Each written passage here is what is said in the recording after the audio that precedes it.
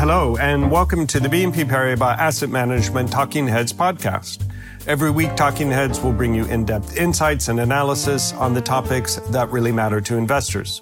In this episode, we'll be discussing the U.S. investment grade market. I'm Daniel Morris, Chief Market Strategist, and I'm joined today by Iriye Dejam, U.S. investment grade portfolio manager. Welcome, Iriye, and thanks for joining me. Thanks, Daniel. Great to be here. It's certainly been an interesting beginning to the year after what was already a pretty interesting 2023. What have we had?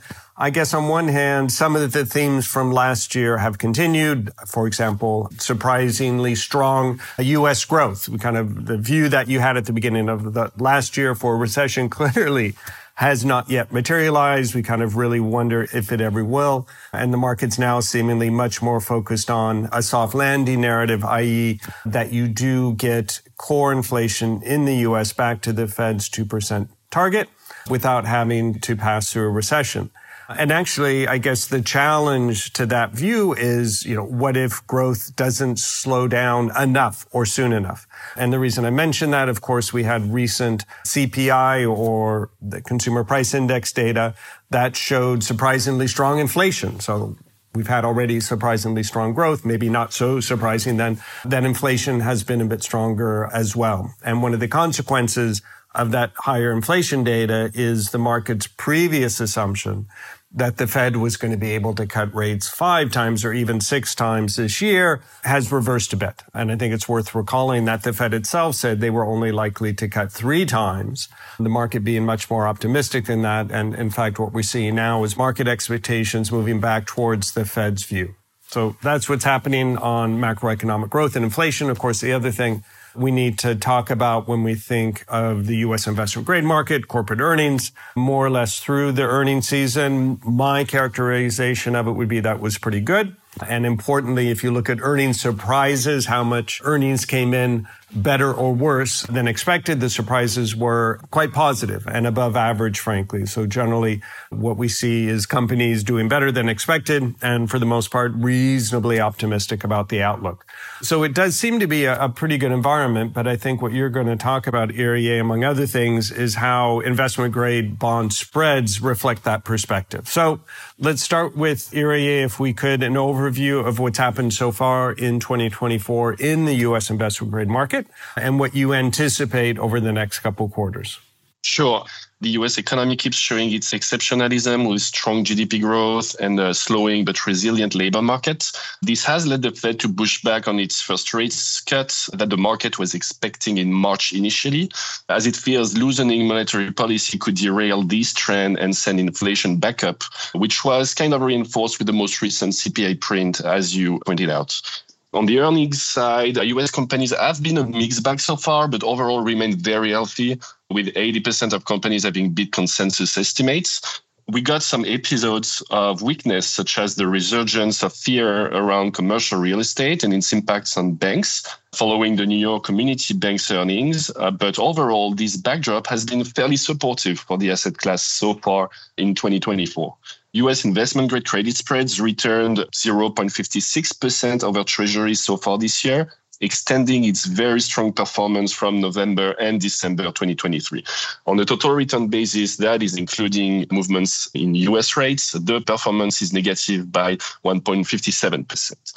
Going forward, we expect the U.S. investment-grade market to remain resilient throughout the year due to, first, still elevated levels of yield, but also a supportive fundamentals backdrop with this strength in the U.S. economy we just mentioned, and healthy corporate balance sheets that we think will be met by strong demand from the investment community. Of course, some risks remain, notably elections throughout the world and geopolitical risks. But we see the U.S. investment grade as relatively insulated compared to other parts of the developed world. Also, we are cognizant of where we are in terms of valuations and the risk to see increased merger and acquisitions and shareholder-friendly operations from corporates in a context of lower yield, which provides a cheaper funding cost to achieve such operation, has risen.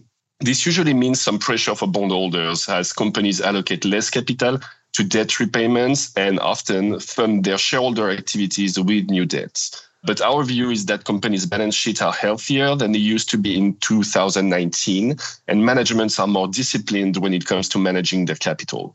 This should help prevent a massive wave of credit downgrades.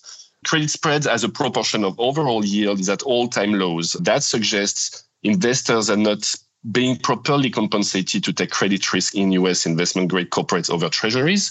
This, in our view, reflects the very strong sentiment around the asset class in a context of elevated yields, and doesn't necessarily mean that credit spreads should materially widen from here and as such underperform. On the supply side, January has been exceptionally strong and February is on track to post another impressive figure as well. This is usually a headwind for credit spreads as new deals come cheaper than existing debts and investors sell existing debt to fund the purchase of the new ones, both elements leading to wider credit spreads and negative performance. But this time around, the strong supply has been met with an even stronger demand, offsetting that weakness I just mentioned. We expect supply for the year to run slightly below last year levels, mainly driven by corporates, while financials and especially banks should run flat versus last year as they refinance maturing debt first and foremost, and then face mounting pressure to increase capital from the regulator.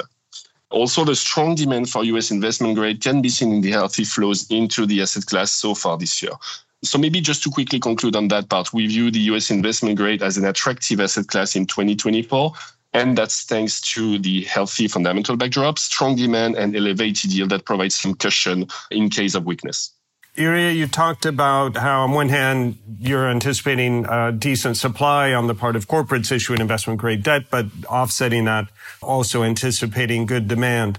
Could you talk a bit more about what drives that demand for the asset class and how you anticipate that evolving in 2024? So historically, demand for U.S. investment-grade credit mainly comes from domestic insurance companies. That includes both life insurers and what we call property and casualty insurers, but also pension funds and foreign investors, particularly from Asia. The latter saw the most rapid expansion over the last 10 years or so, while life insurers saw the largest decrease. Demand from mutual funds, so the more retail part of the market, is rather small compared to the other ones. It's hovering around 18-20% of the overall demand, but have increased over the years as the increased level of yields made the asset class attractive again. After a mixed 2023 from a demand standpoint, the beginning of 2024 has been very supportive with strong inflows into the asset class. We expect demand to remain robust throughout the year in an environment where growth slows down, rates go down, and cash becomes a little bit less attractive than credits. So this should help support credit spreads. That demand has been particularly strong in long duration bonds. That's a combination of low supply, which increases value of such bonds through scarcity in the markets, but also elevated yields and strong incentives from so-called yield-oriented investors to lock in an attractive long-term income. We think that this is likely to stay as long as rates remain elevated, but should turn as monetary policy eases, and that would be to the benefit of shorter bonds around the 10-year and in maturities. On the other side, investors focus on credit spreads rather than yield, have started to show some nervousness given the stretched valuation, but it's abundantly clear that elevated rates, contained volatility, and a supportive fundamental backdrop are unlikely to cause spreads to move materially wider in the absence of any major exterior shock. Very good. Let's talk a little bit more then about some detail within the market. We're starting with U.S. investment grade as a whole. Clearly, there's a range across the credit ratings within investment grade. You've got different sectors. We think about how the U.S. economy is evolving. You mentioned commercial real estate as an area of concern. There's also worries that have been raised about consumer demand, particularly as excess savings, the money that people had accumulated with the government support during the pandemic. Maybe as that runs out, you're going to see less support in terms of consumer demand. When you take all that together, what parts of the U.S. investment grade market do you find the most interesting?